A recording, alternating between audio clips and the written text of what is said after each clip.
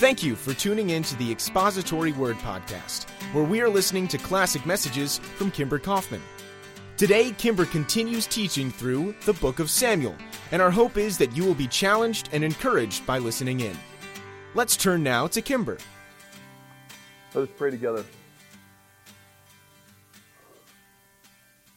Almighty God, at the same time our Father, how grateful we are for the privilege to set aside the first day of the week in remembrance of the resurrection of Jesus Christ, your Son, our Lord, from the dead.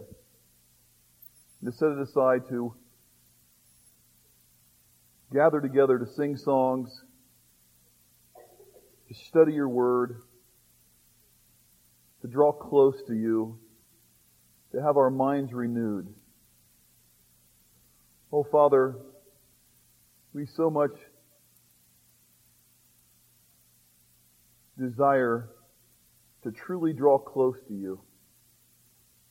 We really want to have the Holy Spirit work in our hearts.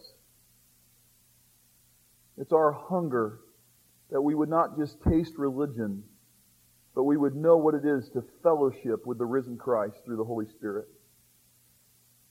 And how desirous we are, Father, to know of the power of the resurrected Christ in our daily lives, and to have minds that think grateful thoughts, and that are quick and ready to do your will.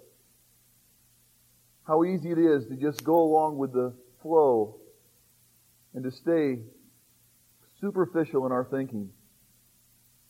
And how much we want your word to speak to us tonight.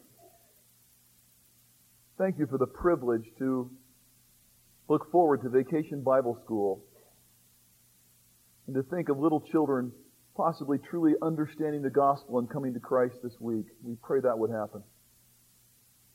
And we are just excited, Father, now to study your word and to set aside this time to do so.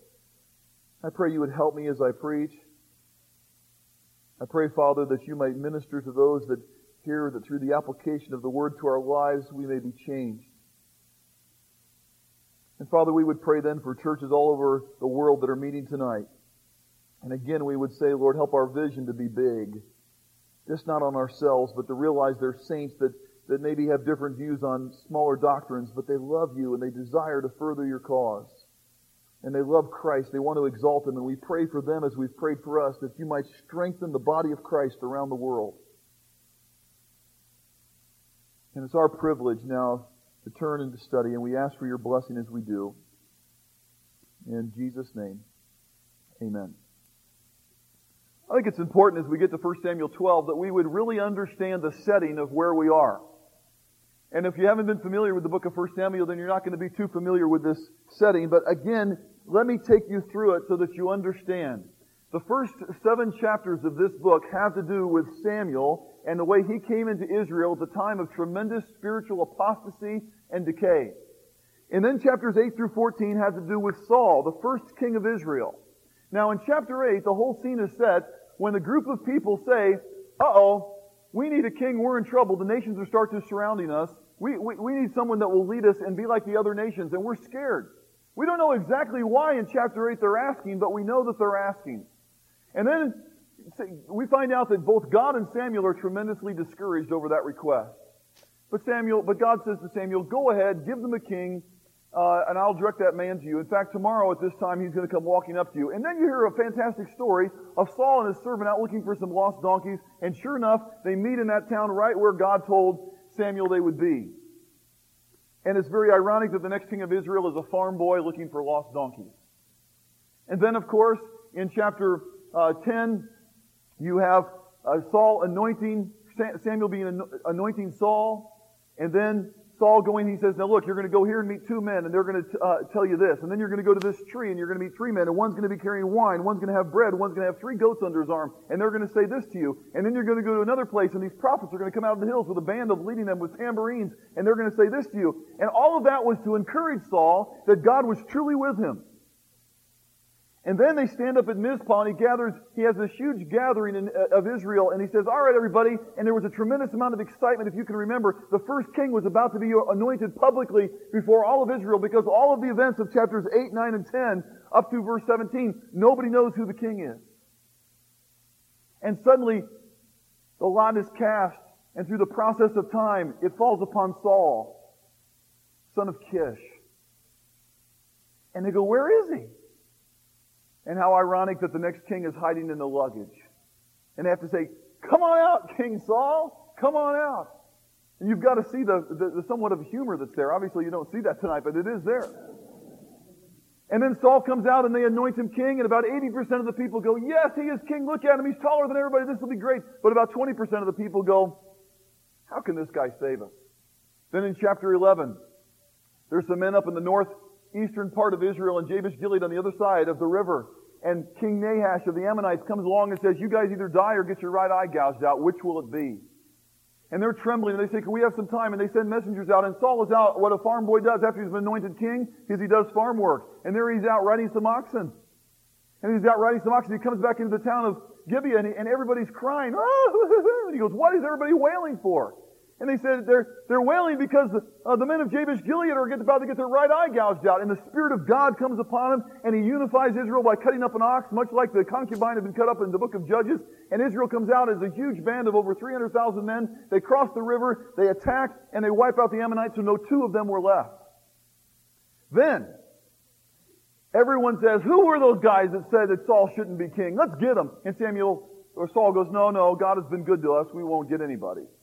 And then Samuel stands up and goes, let's go back to Gilgal and let's have an ordination above, a coronation service like none other. Let's have everybody establish him as king. Now with that in mind, we start reading chapter 12, and now you know where you are in the scriptures. Let's read starting with chapter 12 and verse 1. Samuel said, now they're at Gilgal, Samuel said to all Israel, I have listened to everything you have said to me. I have set a king over you. Now you have a king as your leader. As for me, I am old and gray, and my sons are with me here, and I have been your leader from my youth until this day. Here I stand, testify against me in the presence of the Lord and his anointed. Whose ox have I taken? Whose donkey have I taken? Whom have I cheated? Whom have I oppressed? From whose hand have I accepted a bribe to make me shut my eyes? If I have done any of these, I will make it right. You have not cheated or oppressed us, they replied. You have not taken anything from anyone's hand. Samuel said to them, the Lord is witness against you, and also his anointed is witness this day, that you have not found anything in my hand. He is witness, they said. Then Samuel said to the people, it is the Lord who appointed Moses and Aaron and brought your forefathers up out of Egypt. Now then stand here, because I'm going to confront you with evidence before the Lord as to all the righteous acts performed by the Lord for you and your fathers. After Jacob entered Egypt, they cried to the Lord for help, and the Lord sent Moses and Aaron, who brought your forefathers out of Egypt and settled them in this place. But they forgot the Lord their God, so he sold them into the hand of Sisera, the commander of the army of Hazor, and into the hands of the Philistines and the king of Moab, who fought against them. They cried out to the Lord and said, we have sinned, we have forsaken the Lord and served the Baals, the Asheroths, but now deliver us from the hands of our enemies, and we will serve you. Then the Lord sent Jerubbaal, Barak, Jephthah, Samuel, and he delivered you from the hands of your enemies on every side, so that you live securely. But when you saw that Nahash, king of the Ammonites, was moving against you, you said to me, no, we want a king to rule over us, even though the Lord your God was your king. Now here is your king you've chosen, the one you asked for. See, the Lord has set a king over you. If you fear the Lord and serve and obey him and do not rebel against his commands, if both you and the king who reigns over you follow the Lord your God, good. But if you do not obey the Lord, and if you rebel against his commands, his hand will be against you as it was against your fathers. Now then, stand still and see this great thing the Lord is about to do before your eyes. Is it not wheat harvest now? I will call upon the Lord to send thunder and rain, and you will realize what an evil thing you did in the eyes of the Lord when you asked for a king. Then Samuel called upon the Lord, and that same day the Lord sent thunder and rain, so all the people stood in awe of the Lord and of Samuel. The people all said to Samuel, pray to the Lord your God for your servants, so that we will not die, for we have added to all the other sins the evil of asking for a king. Do not be afraid, Samuel replied. You have done all this evil, yet do not turn away from the Lord, but serve the Lord with all your heart. Do not turn away after useless idols. They can do you no good, nor can they rescue you, because they are useless. For the sake of his great name, the Lord will not reject his people, because the Lord was pleased to make you his own. As for me, far be it from me that I should sin against the Lord by failing to pray for you, and I will teach you the way that is good and right. But be sure to fear the Lord and serve Him faithfully with all your heart. Consider what great things He has done for you. Yet if you persist in doing evil, both you and your king will be swept away. Now, friends, this morning, and excuse me for having to walk over here, but we have this set up for Vacation Bible School.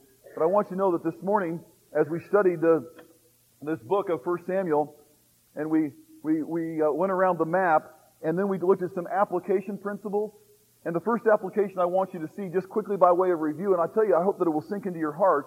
And this is actually, if you want to know what the Holy Spirit wants you to get from 1 Samuel 12, this is the proper literary hermeneutic. This is what it's about. 1 Samuel 12 is about this. The principle is, God will relentlessly pursue you in order that you might see your guilt and repent of it. Now, we established the entire text. Well, we went through it quickly. I only had 30 minutes and I was racing like a mad machine this morning, But still, the principle I think you can see that comes out of this text is God will relentlessly pursue you in order that you might see your guilt and repent of it. The reason we know that is if we had to break this down, if you saw this as sort of a board leading to the crescendo would be the dark black. The first 5 verses, Samuel vindicates his covenant faithfulness. And then in verses 6 through 11, Samuel summarizes the Lord's righteous acts and His faithfulness to Israel. The crescendo being verses 12 and 13. You did this wicked thing by asking for a king, now here's your king. And then Samuel again summarizes in verses 14 through 19, and this is the way the writers wrote. Exactly like in chapter 11, where the crescendo in chapter 11 is verse 6, where the Spirit of God comes upon Saul. So the central portion of 1 Samuel 12 is that he observes that you've asked in a selfish way this wicked deed, asking for a king. And then, of course, you can see how it matches up point for point all the way across the top and the bottom. So because of that, we happen to remember that God relentlessly pursues us because He loves us, that you might see your guilt and repent of it. One of the main things I want to underscore on this point is this.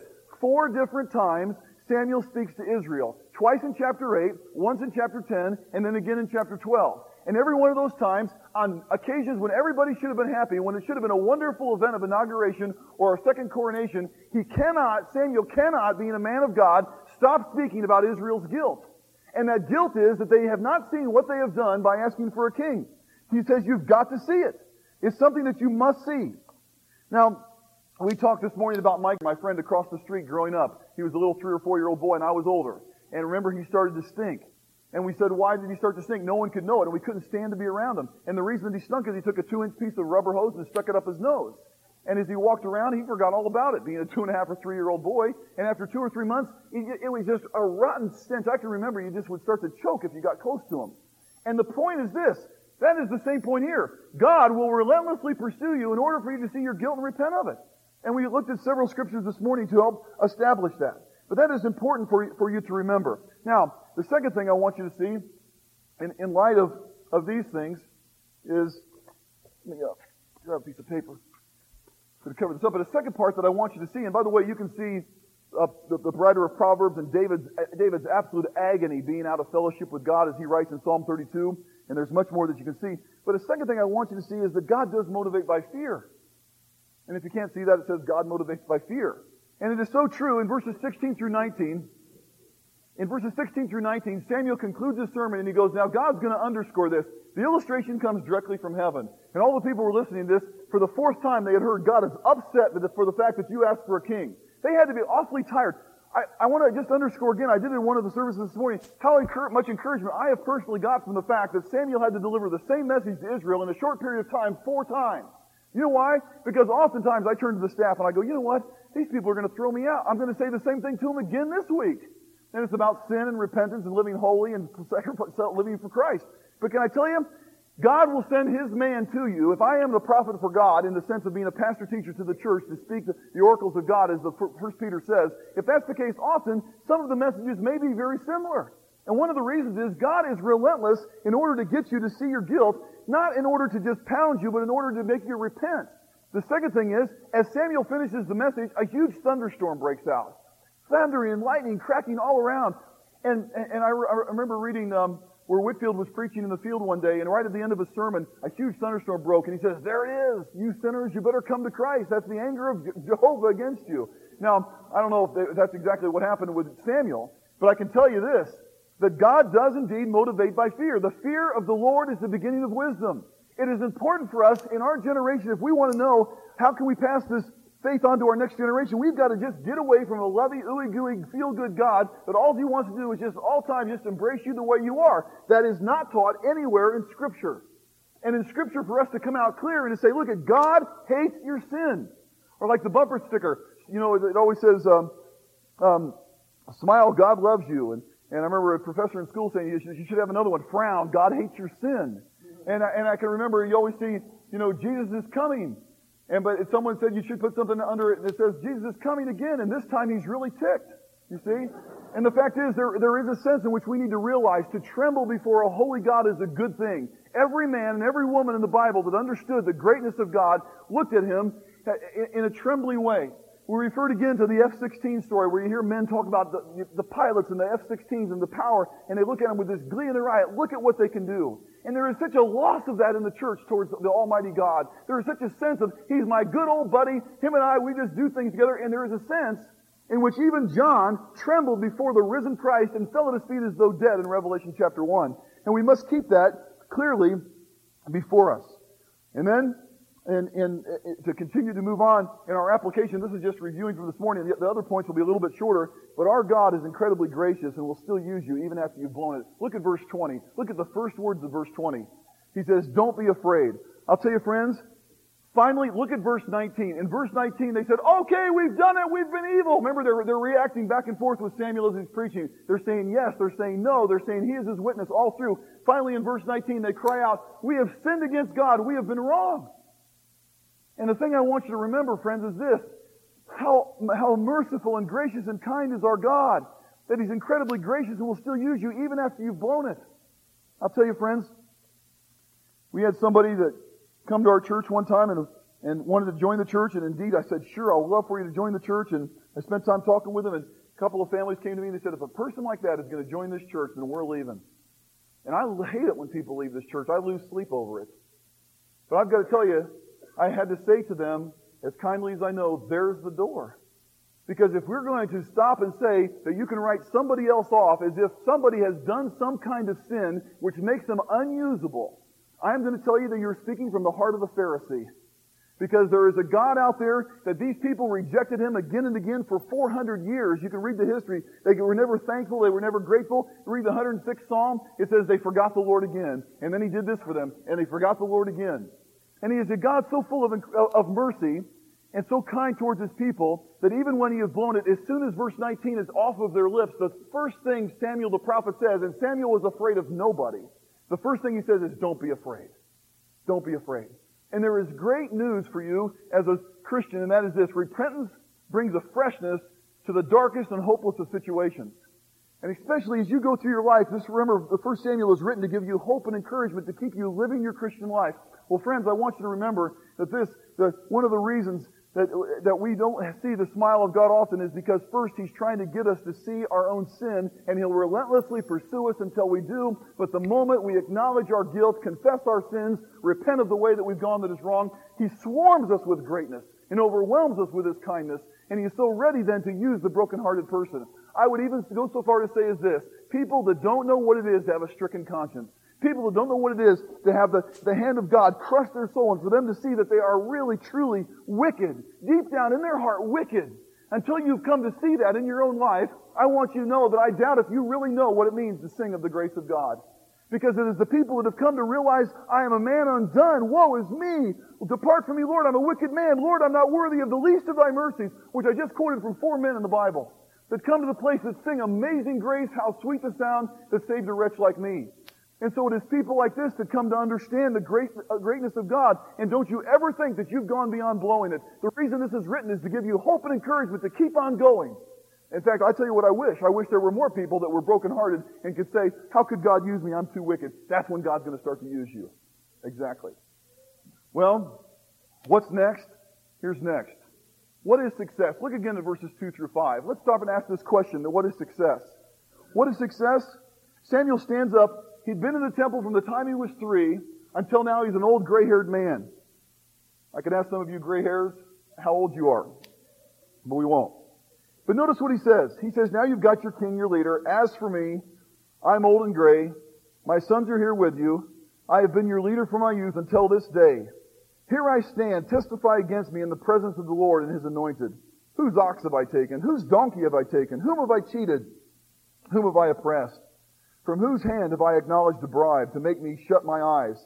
If I have done any of these, I will make it right. Friends, we often miss what it means to be successful in ministry. What is it to be successful? Is it numbers or is it faithfulness? Is it power or is it purity?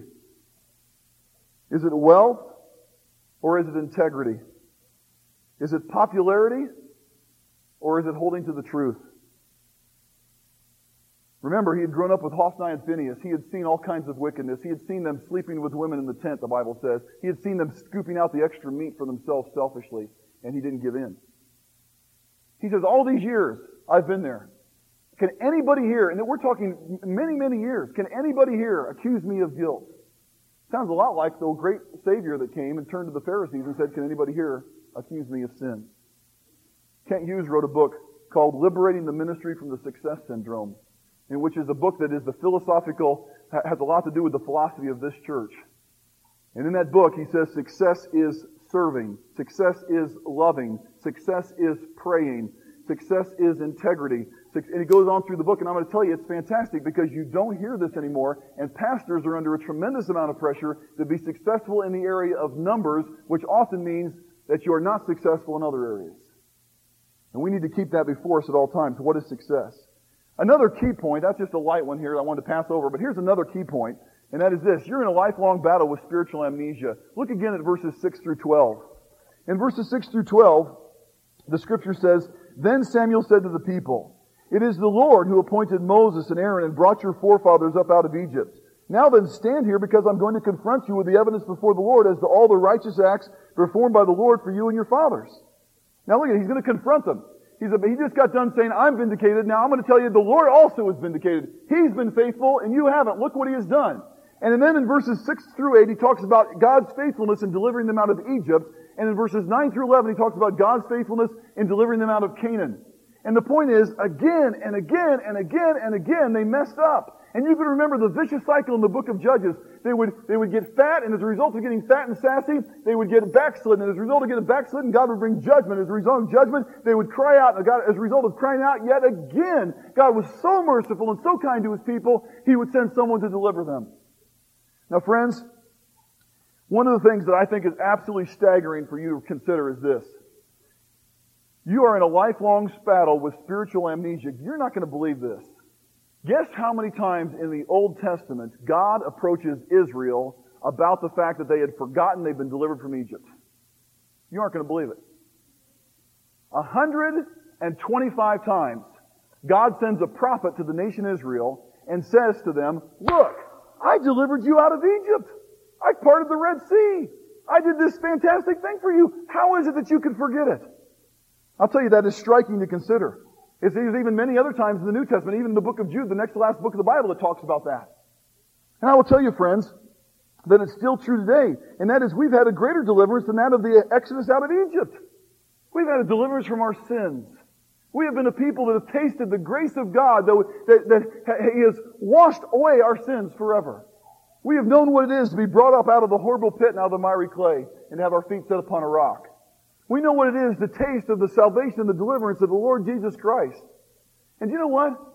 There's the problem that we all have is that we have a hole in our heart.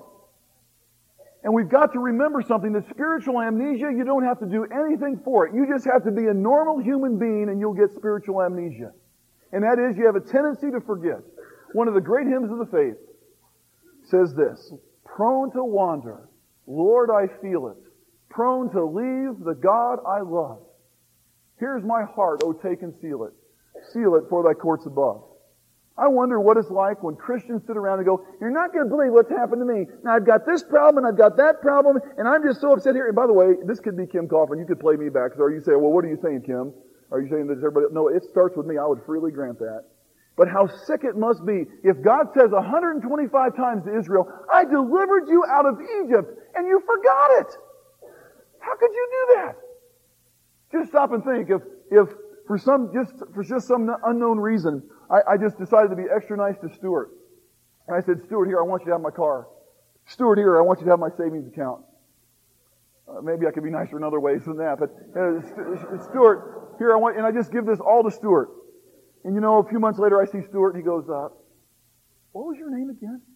What was it? Oh, Kim, that's right, Kim. I remember seeing it on the title when I switched titles. That's right, Kim. I remember seeing it. I'd say, man, thanks a lot, Stuart. Thanks a lot, pal. I appreciate it. I'd go take him to the doctor. He needs to get checked up. Well, stop and think, friends. What does communion say? Our communion table is never here when I use this illustration. But where is it? What's the front of the communion table say? This do in remembrance of me. The Lord does not want us to forget why Jesus Christ died. The main thing is to keep the main thing the main thing. And it is a battle. And can I ask you tonight, are you grateful that Jesus died for you? Are you thankful? In your heart, do you know that your sins have been forgiven, and is there a rejoicing that takes place? Well, I'll tell you, friends, if you went to the doctor because you started getting amnesia, you don't remember anything, and that certainly your spouse would take you to the doctor or your friend, and the doctor would say, okay, you get checked, he gives you some medication, you get better, and the next day you couldn't remember anything again. And can I tell you, that is somewhat the picture of the Christian life. Can anyone here tell me of a car that you've purchased that you don't need to put gas in on a regular basis? You have to continually put gas in your car. Why? Because it runs out. And you have to constantly keep checking that.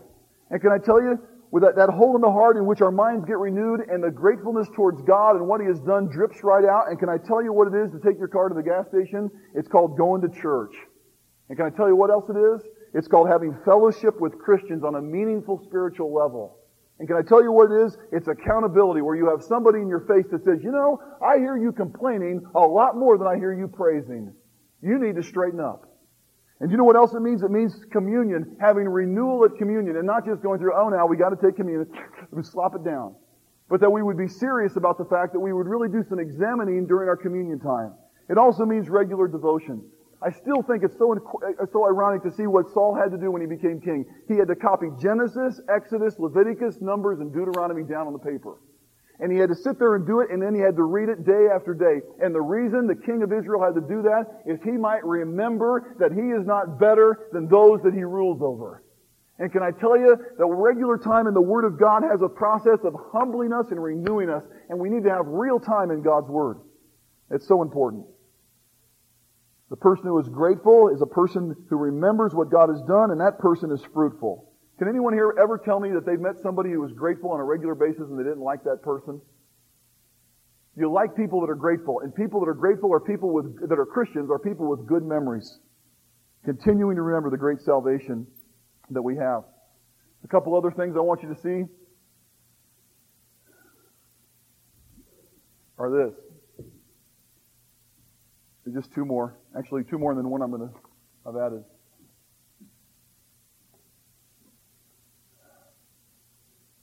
God will not forsake His people.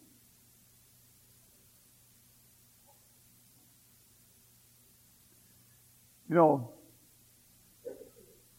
is such a great point. It's such an important point. We hear messages on obedience, and boy, we've heard some good ones here in the past, and I love them. I'm not talking about mine. I'm talking about other people around here that have given them. And you hear some great teaching about the importance of living for God. But you know something, friends? In reality, if you really attempt to live a godly life, you're made very much aware of how weak you are.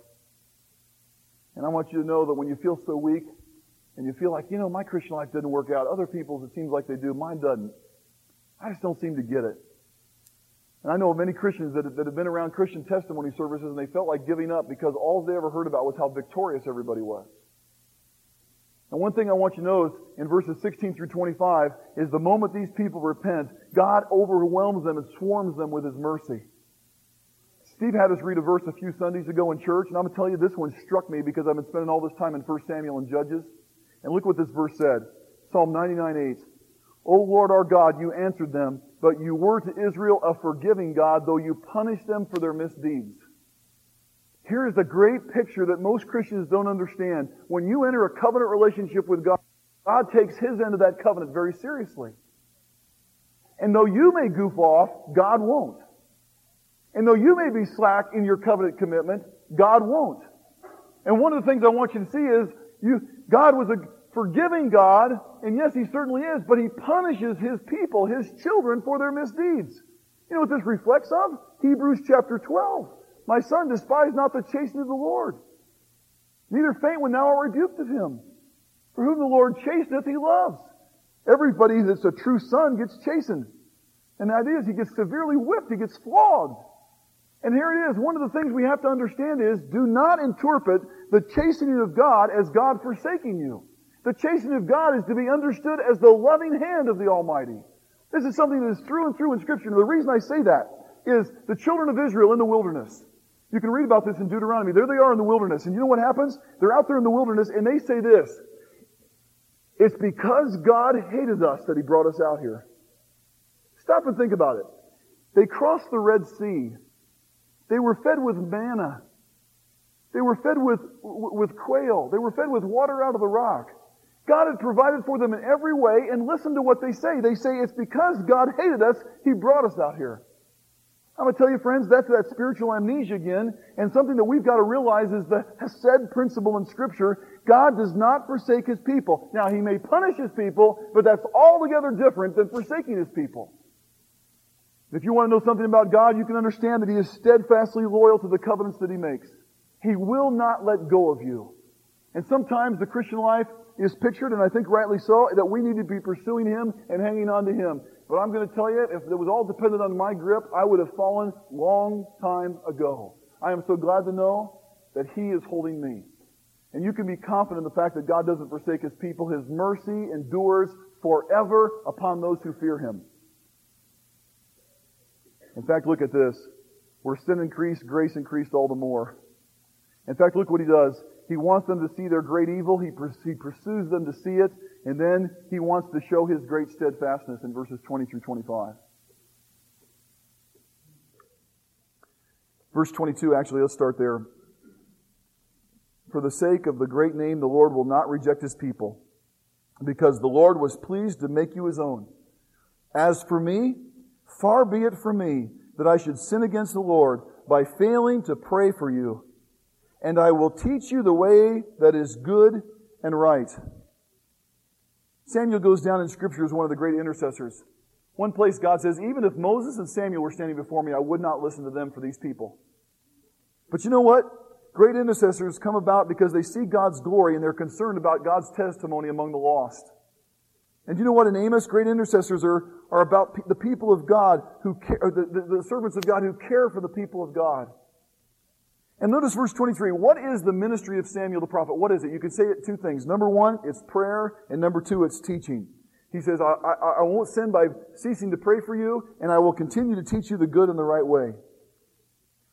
You know, if you go to the book of Acts chapter 6, you'll see that the reason the elders had deacons for the first time is so that they could give themselves continually to the Word of God and to prayer.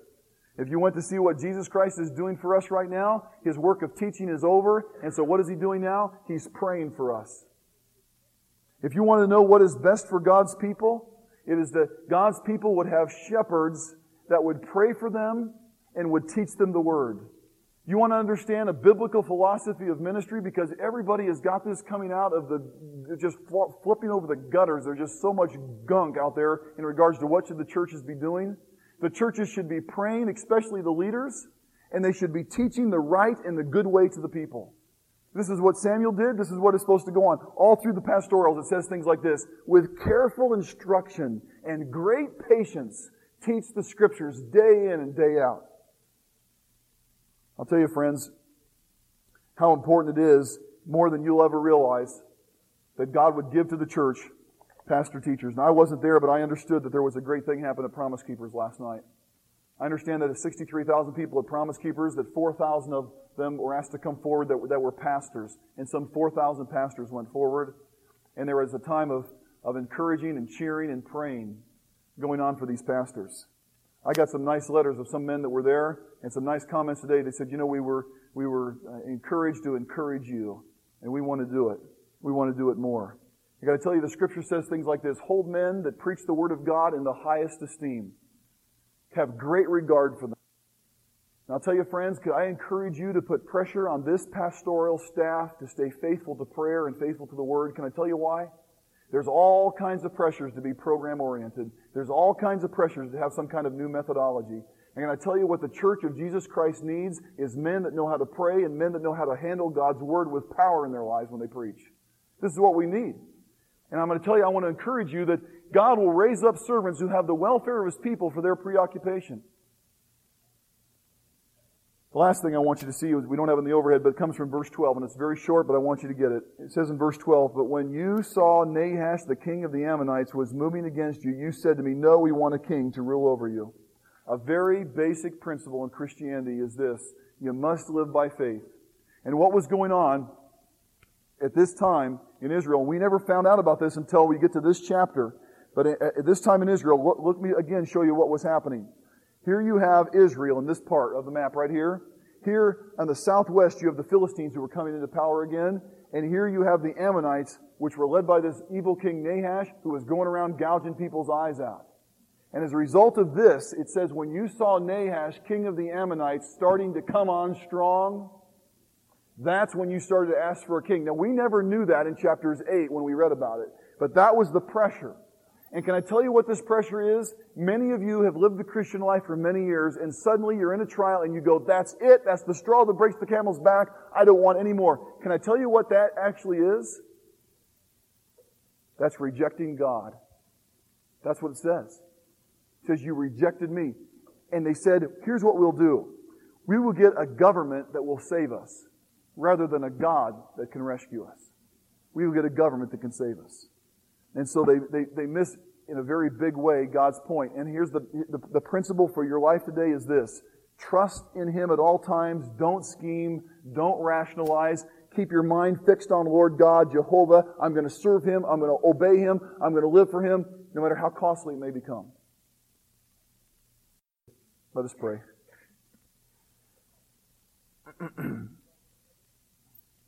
Our Father in heaven, it's our desire that we would put these principles into practice, that we would not be a people that are just quick to hear and then go away and forget, that there might be the rescuing of spiritual amnesia. And Lord, could I ask this, that day after day, through the fellowship of friends and through the teaching on Wednesdays and through the teaching on Thursdays at Teknon Theyu, through the teaching at the ladies' Bible studies a couple different days a week, through the Friday morning Amen, through Sunday school, through Sunday morning, through Sunday night, as this church has opportunities to minister, we would pray that this church could be a vessel of putting a stop hold in spiritual amnesia and reminding people of the greatness of the Lord Jesus.